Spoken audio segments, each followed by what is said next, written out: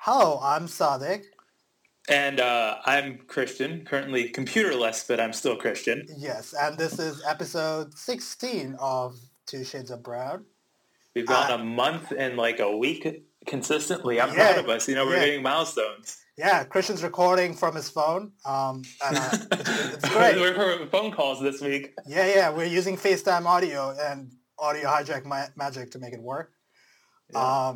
So our first topic today is the Surface laptop. Well, hold on. It's not the Surface laptop. It's just Surface laptop. We'll get Microsoft's marketing copy. I want to go on a quick rant about how every company does this. Apple does it too. It's not the iPad. It's just iPad. Okay. And it breaks like English. So like in their marketing copy, they don't put the word "the" before iPad, right? Yeah. They just say iPad. So it's like, look at all the great things folks are doing on iPad. So Surface laptops. Surface laptop. Yeah. This is their push towards the post-secondary education market. So not high schools, but colleges and universities with a laptop that's still very expensive. That's sort of expensive, like $1,000. Sort of the MacBook replacement thing they're going for here. Christian, you want to talk about the processors and stuff? So it's packing an Intel. Well, the base model packs a Core i5 model Intel CPU, and the higher end ones it goes up to a Core i7. Yeah. But what's interesting here is that they're using the U series and not Core M or Y. Yeah. So this is like a full. I mean, it's not as powerful as a desktop, obviously, but this is like the more powerful laptop CPU that Intel makes. Yeah. Definitely. And Microsoft is still claiming to be able to get like 14 hours of battery life on it, which is really interesting because it's thinner than the MacBook Pro. It's not as thin as the MacBook, like just the MacBook One, the little gold laptop. So it's interesting. Yeah, it's like that. Obviously, it comes in i5 and i7 models. The i7 model has the Iris Plus 640 GPU. Which gives it a little bit more graphics performance. 14.5 hours of battery life here. I don't know if that's like it's just how they're testing that, how they're getting those numbers. Are those on the i5 model or the i7 model? There's a tweet, and I saved it, so it'll be in the show notes. You can find it at twoshadesofbrown.com. Yeah. But I'm fairly certain that they tested it with Wi-Fi off and all that stuff, and they're just looping a video. That's not a good test. Yeah, it wasn't a good test. I think Dr. Pizza was complaining about it. Yeah, that's someone was complaining about it that they didn't test it. I mean, even then too, if it can still get 10, 11 hours in regular use, it's still good. Yeah, like 14 is exceptional. If it breaks more than 10, like my MacBook right now, my MacBook One gets 10 hours on the charge. Mm-hmm. I mean, obviously you're doing video editing, you're playing games, whatever, it's going to go down. But just like regular document editing and stuff, you can get to 10 hours, 11 hours, it's fine. All right, so also too about the Surface Book, there's the design of it, which I think is important to discuss because this one has a touchscreen, right? It's like the other Surface laptops where there's no branding on the front, just the Microsoft logo on the back. Mm-hmm. But the keyboard is made out of fabric. Like it's an aluminum build, but it's covered in fabric. Oh, it's like the Surface touch. Yeah, the Surface. Yeah, the touch covers. Touch covers. Okay. But it's a more high quality one that's apparently used in BMWs. Some Italian fabric. Oh, okay. It's very strange and interesting, and I want to know how it holds up. Because Surface keyboards in general, like the Surface Touch ones, those ones don't get dirty that much. Mm-hmm. They don't look super gross if you eat in front of them. So I'm thinking that this one's going to be fine. Yeah. But it's interesting. Yeah, I'm interested in this laptop, really. The design looks cool to me. It looks minimal. Nothing overly Yeah, it's subdued. It's not super flashy. Although there are gross antenna lines because Microsoft wanted to make the bezel smaller. I think on the screen, mm-hmm. It's like how like an iPhone has antenna lines, right? So like the iPhone has it on the sides. There's that right by the ports on the sides of the machine. Can I get like they don't have a black version? couldn't have shipped the black version, please. That burgundy looks so good, man. You don't even know. All those colors. I like them. I like it too. Like, it's a nice color, but I gotta match my aesthetic. That's the thing. My aesthetic. Like, is your aesthetic also no USB-C ports? Because this is also a dumb thing about this computer, man. I mean, my aesthetic's already broken because I have a MacBook Pro. But man, if you're giving me $1,000 for $1,300, because don't buy a computer at 4 gigs of RAM unless it's like one of these education Windows 10 machines, and that's fine. If it's a $189 laptop and it's 4 gigs of RAM, I'm not going to cry about it. But a $1,000 laptop and you can't put 8 gigs of RAM, it's 2017. Yeah, 4 gigs of RAM is not enough to run Chrome. Also, DisplayPort, man. DisplayPort and USB-A. Microsoft, what are you smoking? I mean, DisplayPort is fine, but USB-A, what? DisplayPort, everyone knows you can use a dongle for everything. Just put HDMI. HDMI would have been a way better option. Yeah, that's... For college kids, how many college kids are using DisplayPort on a regular basis? Yeah, that's true. DisplayPort is very... You're going to be plugging this into your TV, if anything. Yeah. Yeah, so, please, Microsoft, why?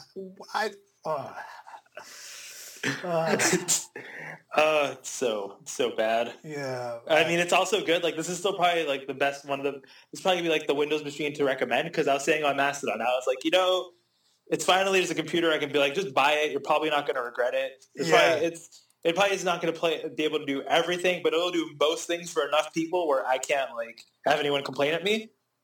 Which is like a laptop. Just get a MacBook. You'll be fine. They're also using the same power connector as the Surface 3 and 4. Okay. Which is interesting. That means the Surface dock's probably going to work with it too. The Surface dock. I didn't know. Because for the Pro 4, it's no longer something you click it into. It's just like a side piece you plug into the power connector, I believe. Okay. So it's the power connector also transfers data. That's what I believe so. It might also take over your USB port. So that's maybe why they stuck with USB-A, just to ensure compatibility. Okay. But I wonder, firstly, why has there been no Surface Pro 5? Why have they not refreshed the Surface Book besides adding a new GPU to it last year? Mm-hmm. It's interesting. I guess Microsoft's being like Apple and just kind of skipping Kaby Lake. Yeah. I mean, this is shipping with Kaby Lake, which is... Yeah, it's the first Surface to do so. But Apple hasn't shipped a laptop with Kaby Lake yet, and Microsoft has yet to ship anything besides this with Kaby Lake. Mm-hmm. And I don't know, I don't remember off the top of my head, but I think the more expensive version of this it might have a stronger processor than the Surface Studio. Because that's also using laptop. They're using Intel's laptop CPUs. Surface Studios, yes. It probably has a better GPU, but I think the processor might be stronger in this one for the top-end one. It's all interesting, though. Microsoft has, them turning around their Surface line has been really interesting to watch. Mm-hmm. And Panos Panay is the best presenter in the world. Don't even care, man. It's so good. It comes with a headphone jack, so then that's fine. You could. I mean, MacBooks come with headphone jacks too.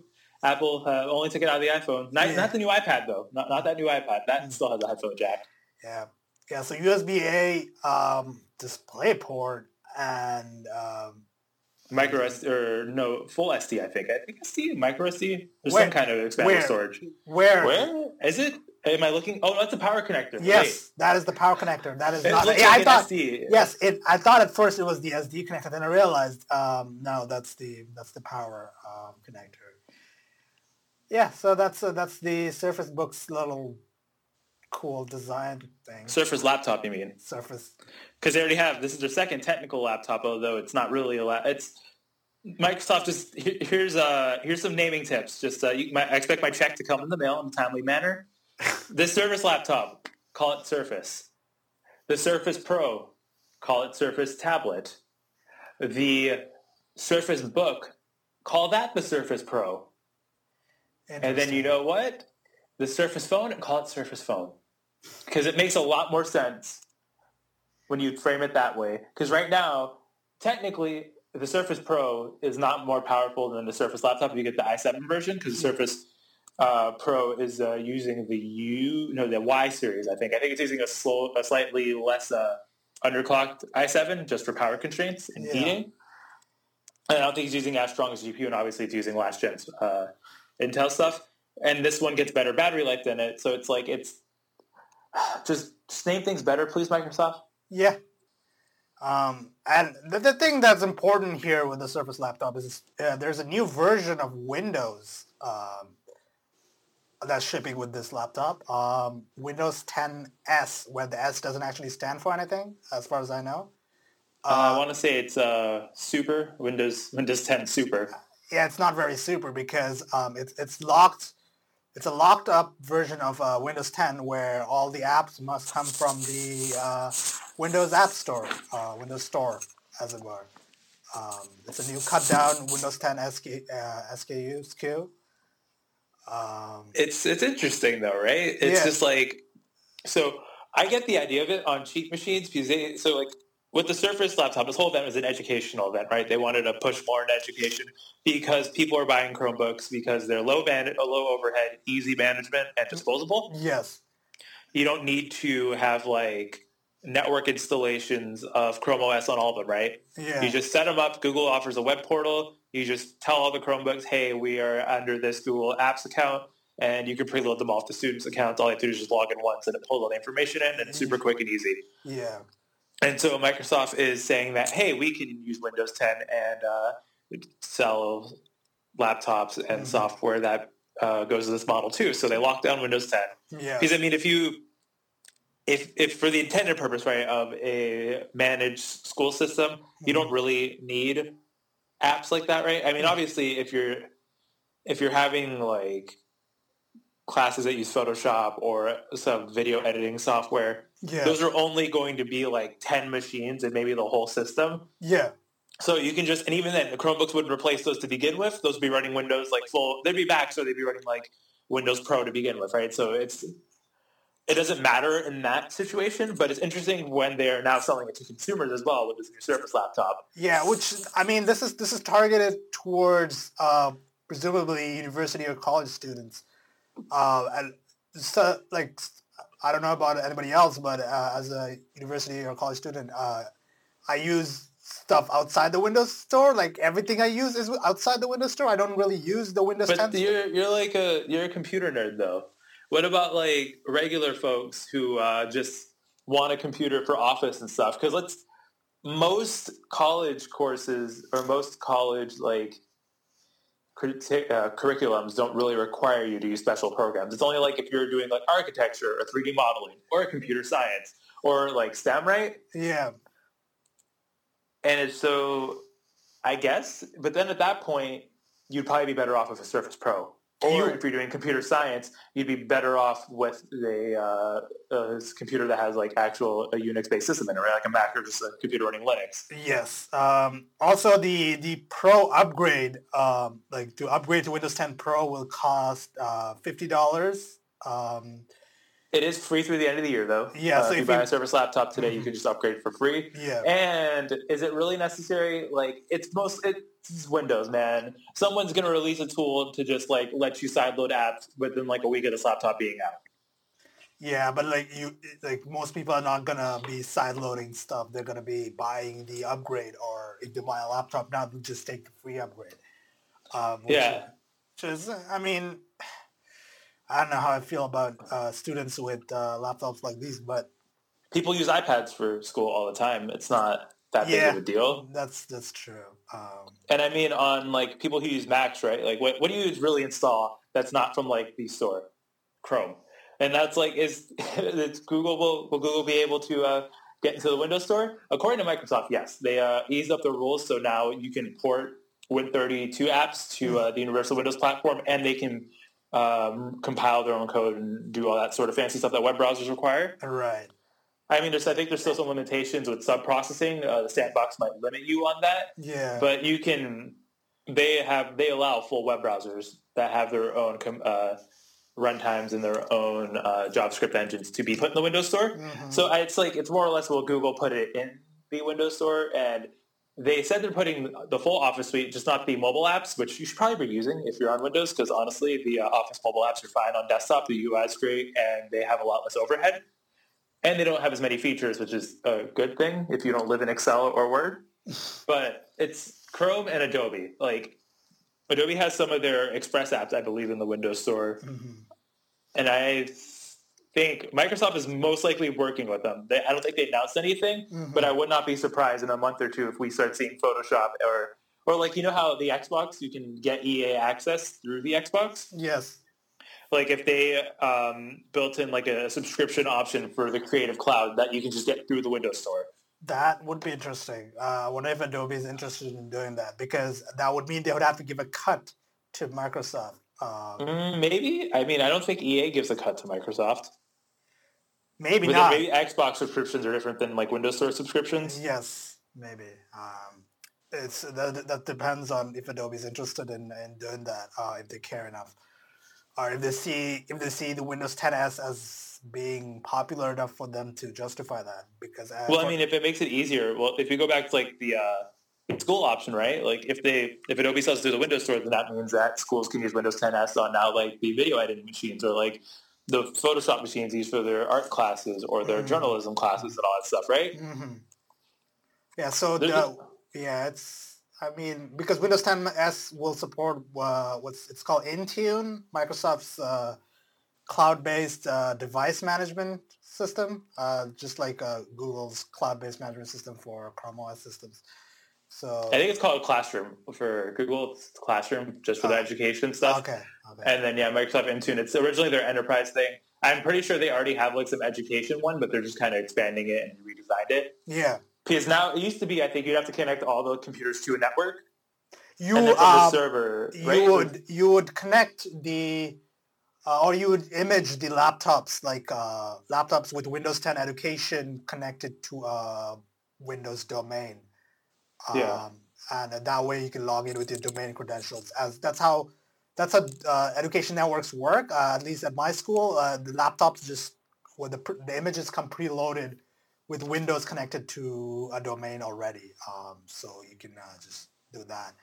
But now it's just you can plug in a flash drive and that has all the settings on it and all that stuff. Yeah. And it'll just automatically put on the domain, which is probably a lot faster. Yeah, so if students are bringing their own laptops, they'll probably need to connect to the domain in some way. And that will, I would imagine there's some sort of login portal or some setup application that they can run and that will connect them to the domain. What's more important though, Windows 10 as for the cheaper machines, they start at $189 American dollars. Mm-hmm. And I believe the mint spec for it is going to be 4 gigs of RAM, an Intel Celeron, and at least a 720 to 1080p screen. All right. I mean, that's fine.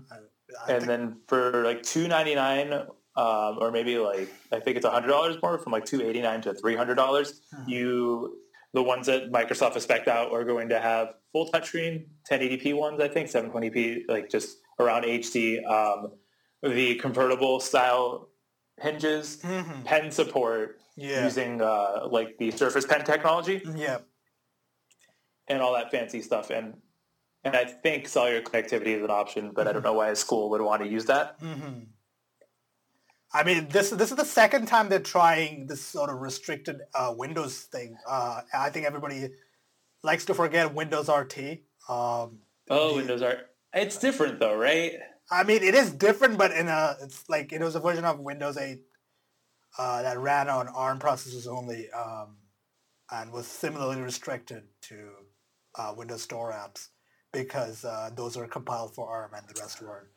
But even then, too, that one, Windows, it was, and they didn't ship it with education machines. There was a whole bunch of that. It was just like with the original Surfaces before they got good. Yeah. The non-pro Surfaces don't use Windows RT. It's a dead platform, just like Windows Phone. Rest in peace. Rest in peace. Although this gets interesting though. Speaking about phones though, when you start, because right now the Qualcomm 835, I believe that's their latest chip. That one supports the full Win32 Windows like desktop apps compiled to ARM that Microsoft showed off last year. Wow! So this is where things start to get interesting. You remember a while back we were talking about Continuum and all that a couple episodes ago. Yeah. So we have that. You have Windows 10s. Yeah. Once those things all start combining, things get more interesting. Mm-hmm. Yeah, it's definitely. The school just gives students a phone instead that they have docks for. Although obviously there's privacy implications in this, right? Like I'm going to ignore them for the sake of this of this thought experiment, but there are obviously like caveats and stuff. Yeah. But it's like a student has a phone, they just kind of just plug it into a dock or whatever, and then they can just use all their computing stuff on it. I don't know. Continuum is the whole phone to desktop thing has been tried so many times at this point. I don't know if even if Microsoft, because Windows 10 Mobile, nobody wants to use a Windows 10 mobile phone. Nobody. Well, I mean, as of right now, that's the thing though, right? So like Windows 10 Mobile is kind of dying, but in the roadmap and all the leaked roadmaps, they're essentially just porting the full desktop shell down to mobile. Because it's right. So once you have it, if everything's from the Windows Store, then it's already a universal app. That means it has a UI that scales from the phone to desktop, right? Scales to Xbox, scales to all that. So, and let's ignore America. Let's ignore Canada, right? Because obviously people have more computers in there, but you go to other parts of the world where folks don't have like actual desktop computers, and it makes more sense. Yes, that's and then, so if there's a whole education push with Windows 10s, right? It all just kind of comes together. I mean, is it ever going to be successful? Who knows? Microsoft has a lot of money to burn on this, though. Yeah, they do. They already have burned a lot of money on Windows Mobile. I don't know. They're probably going to keep burning money on that because mobile is where everything's heading these days. So another interesting thing, though, that they briefly showed off at the event is really cheap HoloLens devices. Ooh. There's a Acer made one. I think it's $179, $200. It's so obviously it's not as good as HoloLens. It's tethered. Yeah. But you can run it on one of these Windows 10s PCs. That is interesting to me. The HoloLens stuff. These super cheap VR headsets, and obviously, it's not going to be as good of quality as an Oculus as anything else. Yes. But either like $100, $200, you can plug them into one of these cheap computers for school, and that's really cool for education, right? Yeah, that's definitely. That's actually good because AR is interesting. I think HoloLens is probably the most interesting thing Microsoft is doing right now. And I would love to see more AR stuff coming out from other companies as well. Yeah, and then they also were speaking about AR. They also showed off, I guess it's rudimentary AR, but you don't even need a headset. You can just, use apps that place objects in rooms and stuff, and do a form of room scale. And all you need is I think they said a 720p 0.3 megapixel RGB just a webcam. Yeah, and they have tracking and all that working in it. Oh. So, I mean, it's obviously the quality isn't going to be great because you're using cheaper hardware. The screen isn't that good. The camera isn't that good. But the fact that the technology is becoming this accessible, that's where it really starts to blow up. Yeah, I think Microsoft here is sort of placing the foundations for all of this stuff to have a platform to grow on. I think the AR stuff, the education tie-ins with AR and all this stuff is all connected. And I mean, yeah, because I think where Microsoft's at, right? It's you have Chromebooks. They're eating our lunch. It's what do? They build something that is cheap, but then they're also trying to push forward to change how classrooms operate. Where I think Google is just we got laptops. They use Google Docs, and then when they go to work, they can use Google Docs there. Yeah. The education pushed by Google is a lot. And it's something they probably care about, but it's more of modernizing the classroom. While Microsoft's there's a lot of cool technology and stuff out there. What if we just pull it into the classroom? Because Google doesn't have that much of an AR push or VR. Google's VR push is just on Pixel devices right now. Yes. You can't even buy a Pixel device. They won't sell you one. And they're very expensive here in Canada as well. So that's that. Also, all new Windows 10 education PCs will get a free 1-year subscription to Minecraft Education Edition. Which is super interesting. I actually really like this. What is the difference between normal Minecraft and Education Edition? I don't know what that is. Education Edition will give you, I think you get access to Microsoft provides their own coding libraries and architecture, class plans and stuff. Oh, that's that's cool. I think it changes how admins and stuff work inside the actual game. Oh. Where you can assign teacher roles who just have more access. And then people can be just assigned to the student. I would imagine that also allows teachers to create lesson plans and stuff. Yeah, create real private servers and stuff to connect. Okay. Yeah, and then there's with the education edition stuff that they're bringing on. I think it was like they had it was integrations of like IDEs, so you can start coding your own Minecraft mods, and you can introduce people to programming by like so there's Scratch. There's these like visual like block programming languages. Yeah. And so you bring that into Minecraft with physical blocks that you move around and interactive in a three-dimensional world. Okay.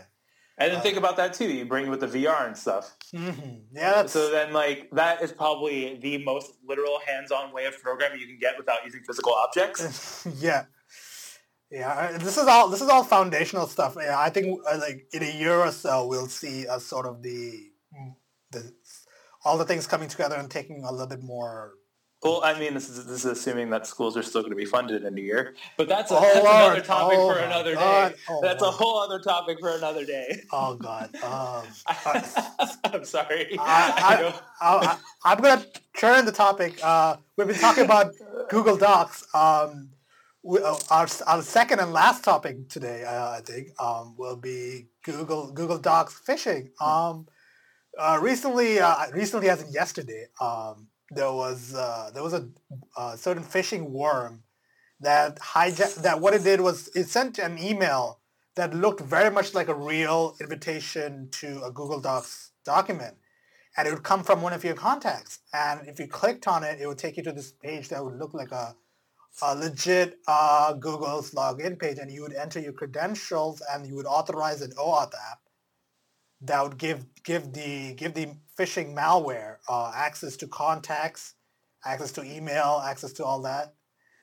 And what that worm would then do would use those contacts and access to mail to send itself to all your contacts, which is how that worm spread everywhere. And man, that's a dangerous one.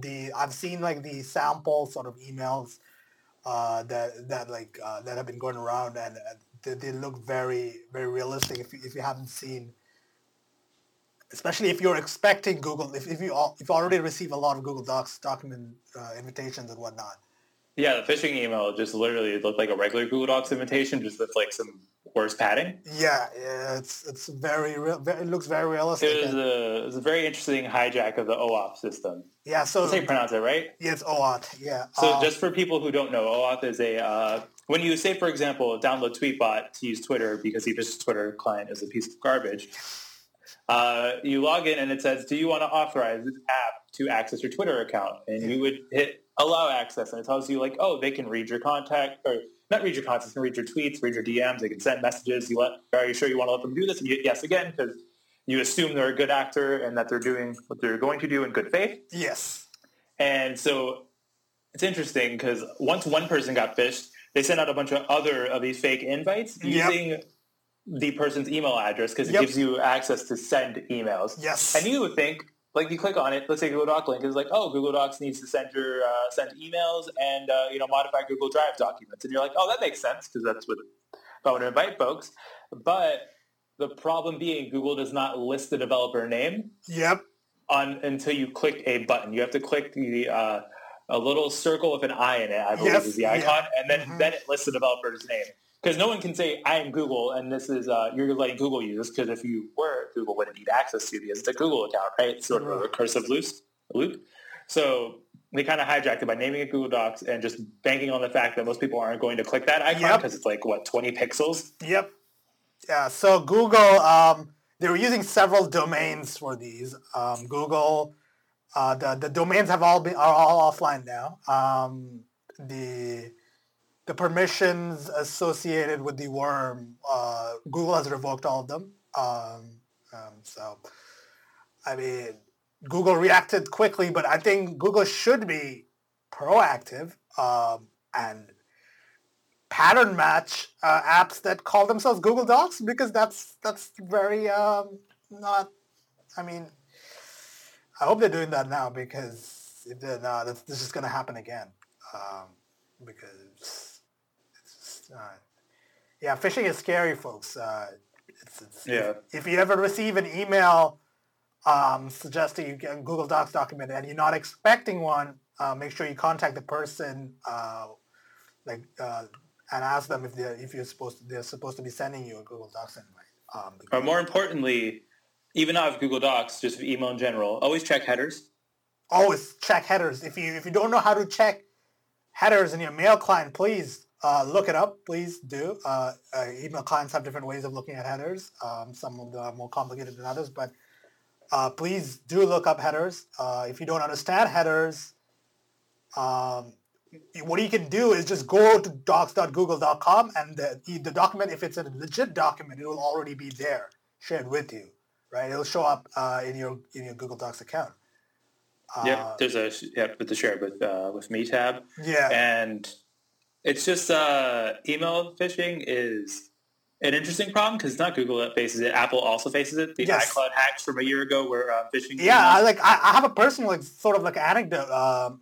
Like a couple months ago, my sisters received an iTunes receipt, a phishing iTunes receipt in her primary inbox. It got past Outlook's filters, and she was like at first she thought it was like, wait, did I buy something from iTunes? And then she showed me the email, and it was very well crafted. There was only one typo in it, and then I checked the headers, and it was obviously a fake. And if you clicked on it, it would take you to a very, very convincing Apple iCloud login page, and would tell you to log in to check your account. Well, yeah. So phishing is scary because it preys on you. On your human failings. It preys on you not being 100% vigilant all the time. So if you're ever suspicious that something is a phishing email, go to the website it's supposed to be from directly by typing in the URL yourself. Yeah, and always assume that it is a phishing email because let's be honest. Yeah. Don't use email. Don't email people in general. Don't check your inbox. But also, too, every single service offers a different way to check invites. Shared notes in iCloud. There is an option in the Notes app to check invites. Yes. Email or calendar invites, Google Docs or Google Calendar, and the calendar, not app. I don't know what the hell Apple calls it. Stupid names. But there is an invites tab. So if you see it, just archive the email, and then if you think it's something you should check, don't just always check the actual app itself because they all offer areas to do definitely. It. I've also been receiving interesting phishing emails, somewhat targeted towards in my Outlook account for the bank that I use. They're very bad phishing, they're not quality phishing. I don't know if I'm on some list as customer of X bank. Somehow, which is possible, I guess. So yeah, be careful, especially if it's a banking-related email.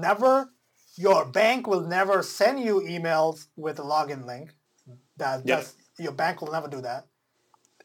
So if you have any doubts, call your bank. Call the number on the back of the card, whatever it is. Never click the link, as it were. That's my lesson on being vigilant against phishing. I don't think we have anything else to talk about, so I think this is gonna be a short and sweet episode. So you can find us on the show notes at twoshadesofbrown.com. You can contact us, contact at twoshadesofbrown.com. You can find me on Mastodon, no Twitter. You can find me on Twitter, but I won't respond. At staticsave at mastodon.zonboclaw.com. How about you, Krish? I'm you know what? Screw it. Let's go with Mastodon this week. I'm on Mastodon. Just find at mastodon.social where I have the dankest shit posts. Yes. And until next time. Goodbye. Bye.